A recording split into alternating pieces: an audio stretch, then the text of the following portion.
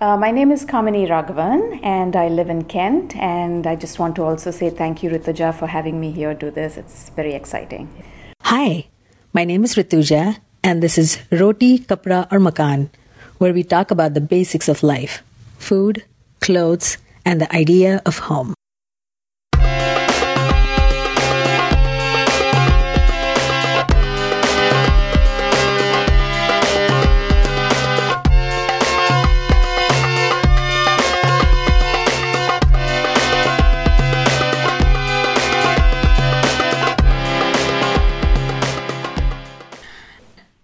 I first met Kamini in her house in Columbia City a few years ago. Her house was peaceful and welcoming. Fresh and earthy colors graced her home. Beautiful artifacts hung on the walls and vintage furniture graced the house. The space was fresh, hospitable, and welcoming, just like Kamini. Kamini came to the United States in 1984 along with her 2.5-year-old son to accompany her husband who was doing his PhD. From raising a son who ended up working for President Obama, to working in the US Postal Service, designing spaces for Starbucks, to taking care of her parents, Kamini lives her life mindfully and being present in each moment. My husband had done his master's in Cleveland, and this is from 74 to 76. He graduated from IIT in Chennai and then came over to the US to do his master's and got back in 76. And then we met in 78 and got married in 80. And, he was working at the IAS at the time. But he would talk very fondly about wanting to, his stay in America and wanting to come back. And I think sometime in 82 or 83, he got serious about it and he wrote the GRE. So he wrote the exam and he got admission. So we kind of looked at that. He looked at it as an opportunity to come back. And there was a lot of pressure from my, in-laws and my parents saying, let him go, let him do his PhD, you can stay here, you don't need to go. But, that was out of the question. So he and I both came in 84. He took study leave out of the IAS at the time, and my son was 2.5 years old. And for me, it was exciting. Like who wouldn't want to go to the US? Kamini first met Raghav, her future husband-to-be, in 1977 when she was just 16. She was visiting her uncle in Bombay for her cousin's first birthday. Her uncle had invited this friend, Raghav, who was then working at ONGC, the Oil and Natural Gas Commission. Kamini and Raghav met, but she didn't think much of it. But as it happened, both their parents lived in Hyderabad and knew each other. A year later, Raghav took leave from his job to study for the IAS and came to Hyderabad. And then they started meeting a little bit more often. Let's hear from Kamini what happened after. Sometime in 78, he sent his mom to talk to my mom, to my parents, about wanting to marry me. Uh-huh. And I was in my first year of college. I said, no way. I said, I have to finish my bachelor's. I'm not getting married in my first year. But I think he was persistent. He persisted and we wrote to each other. We'd write to each other and he'd tell me about all the things he's doing. Because as an IAS officer, you have to go through training and you're sent to all these like remote little villages. And so he would write to me, I would write to him. And then sometime in 79, I think he said, you can still study. You can do whatever you want after we are married. You don't have to stop anything. He said, I'm going to be posted in all of these little places anyway. So stay on in Hyderabad till you finish your degree. So he persisted and I caved in and we got married in 80. What an adorable love story. But Kamini has another one about her honeymoon. After we got married for our honeymoon, we went to the academy in Mussoorie. The IAS academy is in Mussoorie. Yeah. And you're not allowed to, married couples are not allowed to live there together. Oh. You have to find a house outside the academy. You cannot stay in the academy. And I was basically sneaked into his room. And he had a roommate and he told his roommate, hey, find another place. My wife is coming. So 2 weeks, because he still had 2 weeks of training to complete. And so I was kind of hidden in his room for 2 weeks, and we used to bribe the guy who used to bring the khana. Uh-huh. So he'll bring food for me in the room, and at evening we'll sneak out and go into the city. So 2 weeks I kind of stayed undercover in the academy, because married couples are not allowed to stay in the academy dorms. Soon after their marriage and a brief stint in IAS, Kamini and Raghavan moved to America. In her first year in the US, Kamini remembers feeling overwhelmed. So, I was thinking about this the other day. When I came, I was this very naive 24-year-old, not quite yet 23, just a little over 23. I came in 1984. And at that time, everything was new and exciting. Coming to the US and living the dream. And very quickly, I became terribly homesick. Once we settled in and we moved into our little apartment in Atlanta, I was so homesick and just having to do everything by myself and take care of a little baby and not have start from scratch. You're meeting friends, you've got to get out there and make friends. But there was a really nice community, and I think part of it is because we were in the university. My husband came to study, and so there's the crowd in the university that everybody gets together and helps you. They tell you where to go shopping, and we used to meet once a week. They moved to Seattle in 1985 when Raga was offered a job. Now let's hear how Kamini got her first job. So we moved in 85. My son was 3 at the time. He joined Montessori school, and I just said, I'm not putting him in daycare. And I couldn't work. I didn't have a work permit. You had to be here 5 years to get a green card. So I used to just go help out in the school and in the Montessori school where he studied. As soon as we got our green card, which was in 89, I went to work in the US Postal Service. That was my first job. It was good in that my timings worked out with my son's school timings. So my husband would drop him off, I would pick him up, that sort of a thing. But I hated the job. What was the job?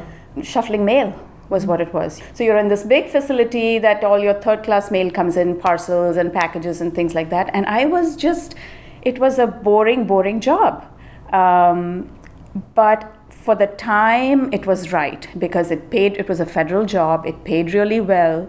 Timings were flexible, and it wasn't a difficult job. It was just a very mind-numbing job. There was nothing exciting or creative about it. So I did it for about 5 years, and then one day something happened. I think we had bought tickets to go to India. My leave had been sort of, granted. They said you can go. They just said you can't go. We need you in the post office. So my husband said, okay, we need to rethink. And I said, you know what, I just want to ditch the job. He said, ditch it. I said, yeah, well, easy for you to say. He said, no, ditch the job. If this is not what you want to do, what do you want to do? I said, well, I've always wanted to be a designer. He said, do that. He said, quit the job. Mixed up, July 94, I'd been there for 5 years. He said, go back to school. So July, just before we went on vacation, I walked in and I said, I'm quitting. And it was the most empowering feeling ever. And they tried to talk me into it. I said, no, I'm done. And went to India, came back in September. I joined Bellevue College. I did the interior design program. I never thought I would ever be a designer. I just thought I would continue to do a series of jobs. And I had some little, I had gone to school to be a bank teller. That didn't work out. It was not something I was interested in. So I was always interested in the creative side of things. So I went back to school in 3 years in Bellevue College, and I loved it, absolutely loved it. Really wanted to be a residential designer, doing residences and homes. And very in the 3rd year of school, we actually had a project working for somebody. And I realized very quickly that being a designer, a residential designer is a whole different ball game. You have to be part psychologist, you have to, because you don't want to offend the person whose home you're designing. You want them to think that they have the ideas. And then also the part of me was, as a residential designer, you end up designing that person's house.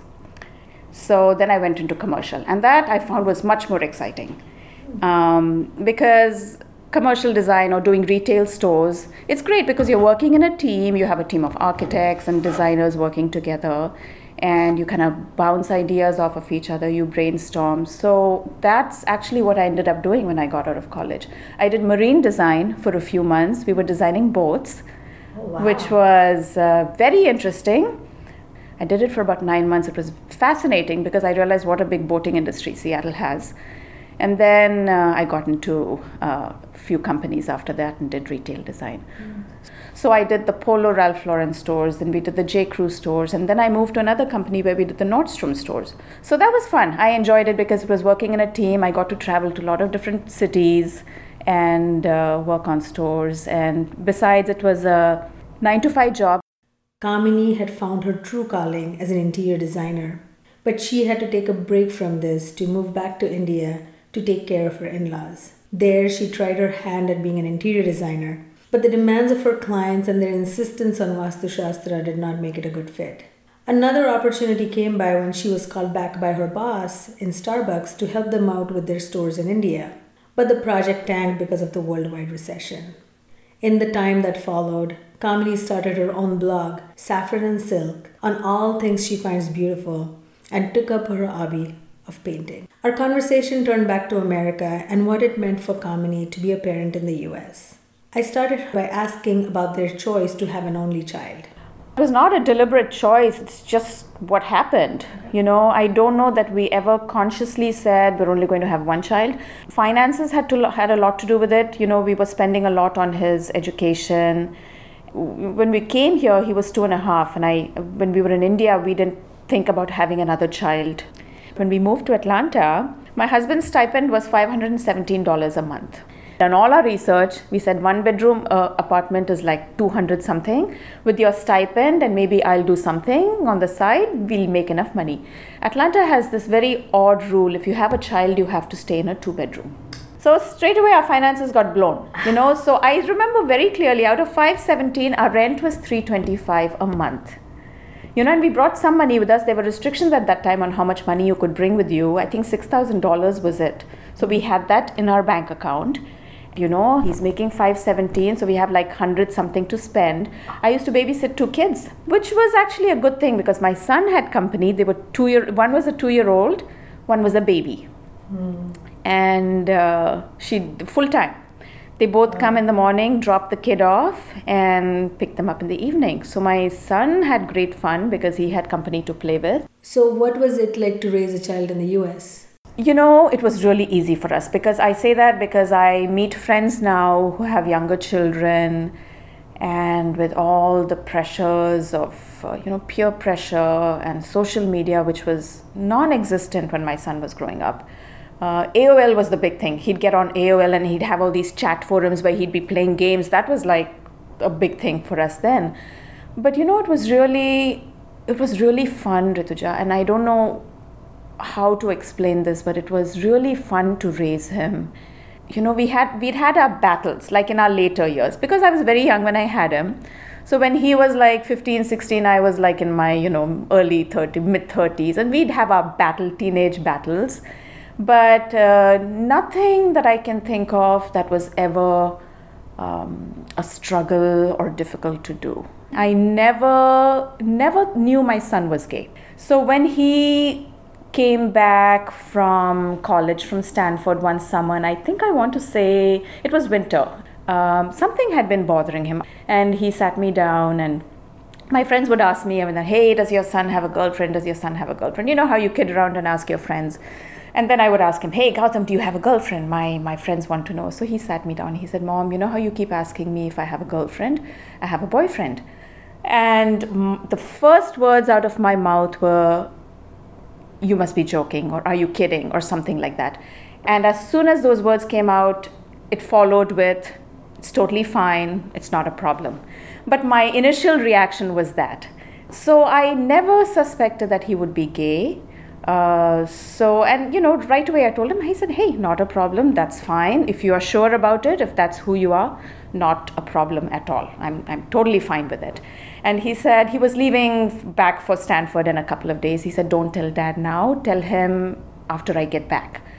So I said, that's not fair. I said, something like this you want to share with him too. He said, I know, but don't tell him now, tell him when I get back.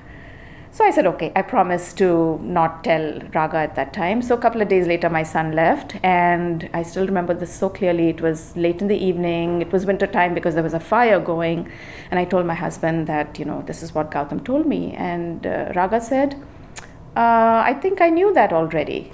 So he, interestingly, as a dad, probably saw something in him, or I don't know, and me as a mother didn't know it, which was kind of, interesting. And then, and I said, he didn't want me to tell you. He said, why? I said, maybe he's worried, Indian, you know how it is growing up in India. And so my husband sat down. It was late at night. It was weekend, maybe 11:30, 12 or something. He went to the computer right away, sent a message to my son saying, hey, Gautam, mom just told me about this. Just so you know, nothing has changed. You'll always be our son. We'll always love you. And 5 minutes later, we got an email back from my son, who was still awake at this time, saying, Dad, I don't know what to say. He said, I never thought you guys would be so cool about it. So thank you for doing this. So that was it. So you as parents were accepting, but what about your parents and your relatives? So my mother had the usual questions like, who will he marry? What will they do about kids? And, just wanting to know what their life would be like. And then when they got married in 2010, my son got married to Andy. That's when the extended family knew, and we got nothing but 100% support from them. Oh. And I think a lot has to do with how you as parents react, because others will take their cue from you. So I think if we had been all crazy about it, then maybe other people would have said, what's going on? But, we are totally fine. He's our child, and we have nothing to, we are 100% fine with it.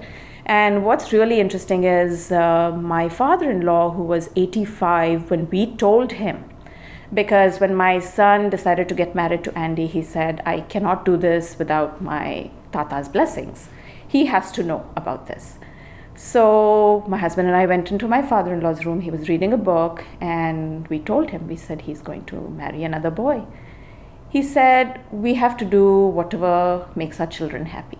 If this man at 85 can have this approach, who are we to say anything? So I think that kind of set the trend for the rest of the family. But reflecting back on their decision to come to America, if not for any other reason, for this reason that we came to this country and he can be who he is and work for a president like Obama, and who's done so much for the LGBTQ community.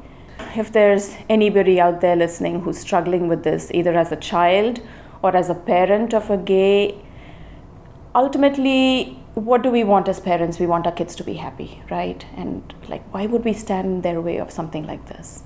I think it's the fear of what the invisible they, it's always this they, what will they say? I mean, it doesn't matter. It's you and your child, it's your relationship. Others will follow suit. They'll see your example, and they'll just follow.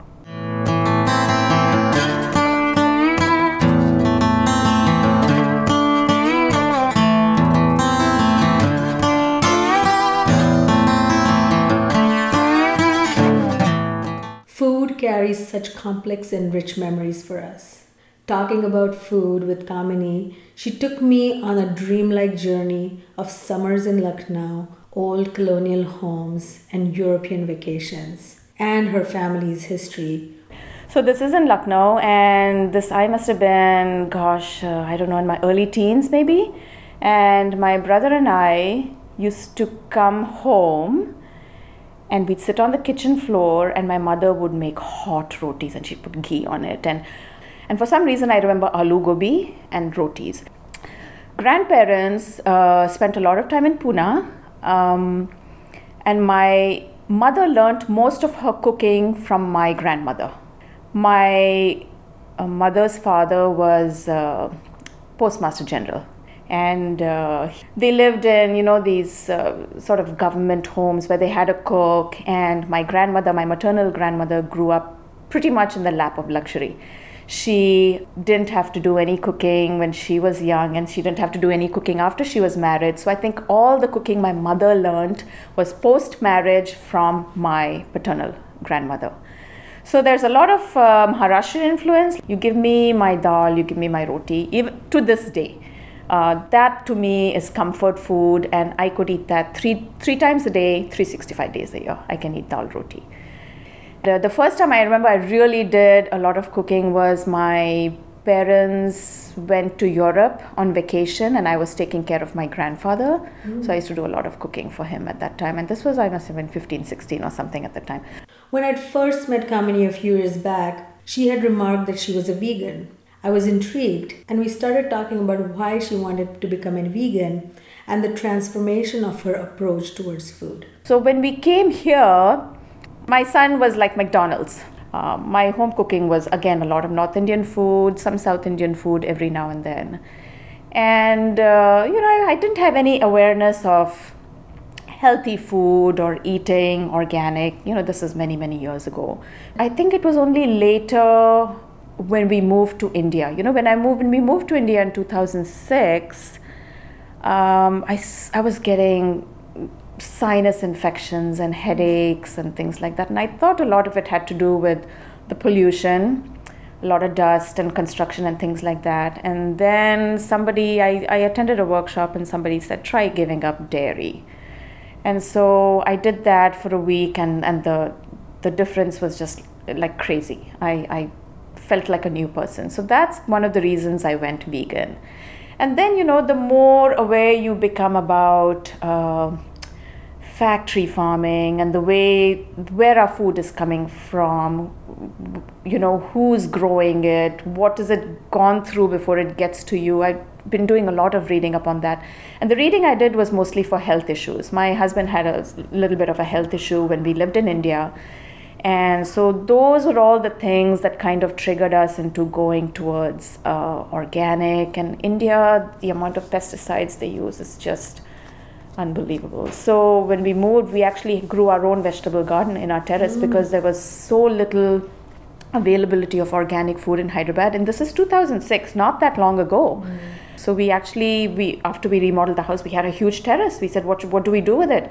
So my husband set up a whole hydroponic vegetable garden. Wow. And we were getting, I'm going to say, half of our vegetables from our vegetable garden. Wow. And it was nice. I'd run up and pick my veggies for the day and come down and cook it. When Kamini first came to Seattle, there were very few Indians in Seattle. She remembers going all the way to Vancouver, BC to get her groceries. We then talked about her own personal journey and transformation of food and food habits. When we moved here so many, many years ago, we craved home cooking because we missed it.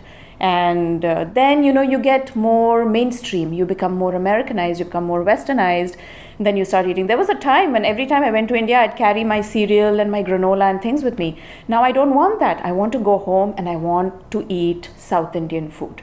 And especially where my parents stay, I mentioned, they stay in a sort of a retirement community where you don't have to cook. Everybody, meets at, there are a couple of dining halls, you meet there.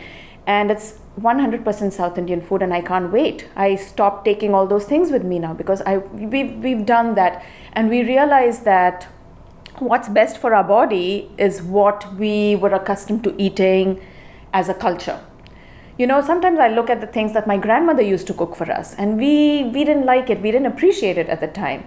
Now we realize that what they were cooking was locally sourced. It was what was in season. It was what is available, which we poo-pooed at the time, but now we realize the value of what they were eating. So I'm like that. So now when I go back to India, I want to eat what is available locally. And I don't want to go out and eat. I do not like going out. It doesn't work with my system. It's oily, it's greasy. I want home-cooked food. So it's interesting how we go through that sort of a, transformation or evolution. Kamini worked as an interior designer for many years, so of course we had to talk about home and design. I loved to design, and my mother will still tell me how I used to move things around, and I'll say, Ma, put the sofa this way. So I think maybe those were the beginnings of my sort of career as a designer, and I was always interested in the artistic, like arts. I loved ikebana and flower arrangement. I used to love painting. I used to love art. So, and I knew in my high school that I wanted to be a designer, an interior designer. Though in India at that time, they didn't really call it interior design. There was this whole field of study called home economics, I think. Right, I'm trying to remember what it was.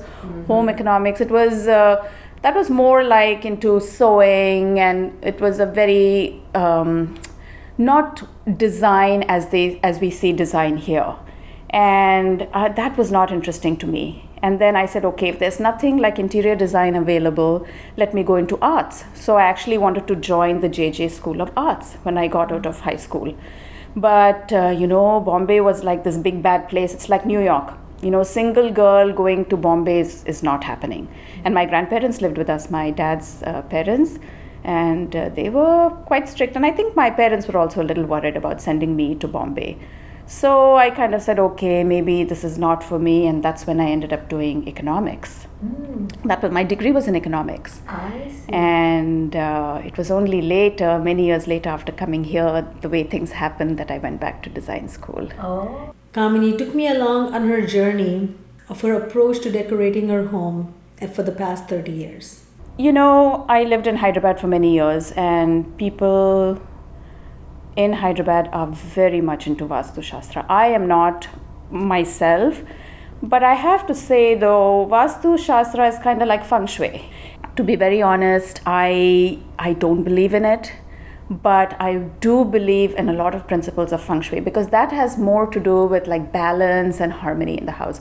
Like very simple example is like when you walk into a space and there's like a ceiling that's really low above your head, you're going to feel odd, because it's like something is invading your space. So there are very definite rules in Feng Shui saying you don't want any angled walls. Angled walls is like a big no-no in Feng Shui, because it creates tension, and it's not something that you're used to seeing.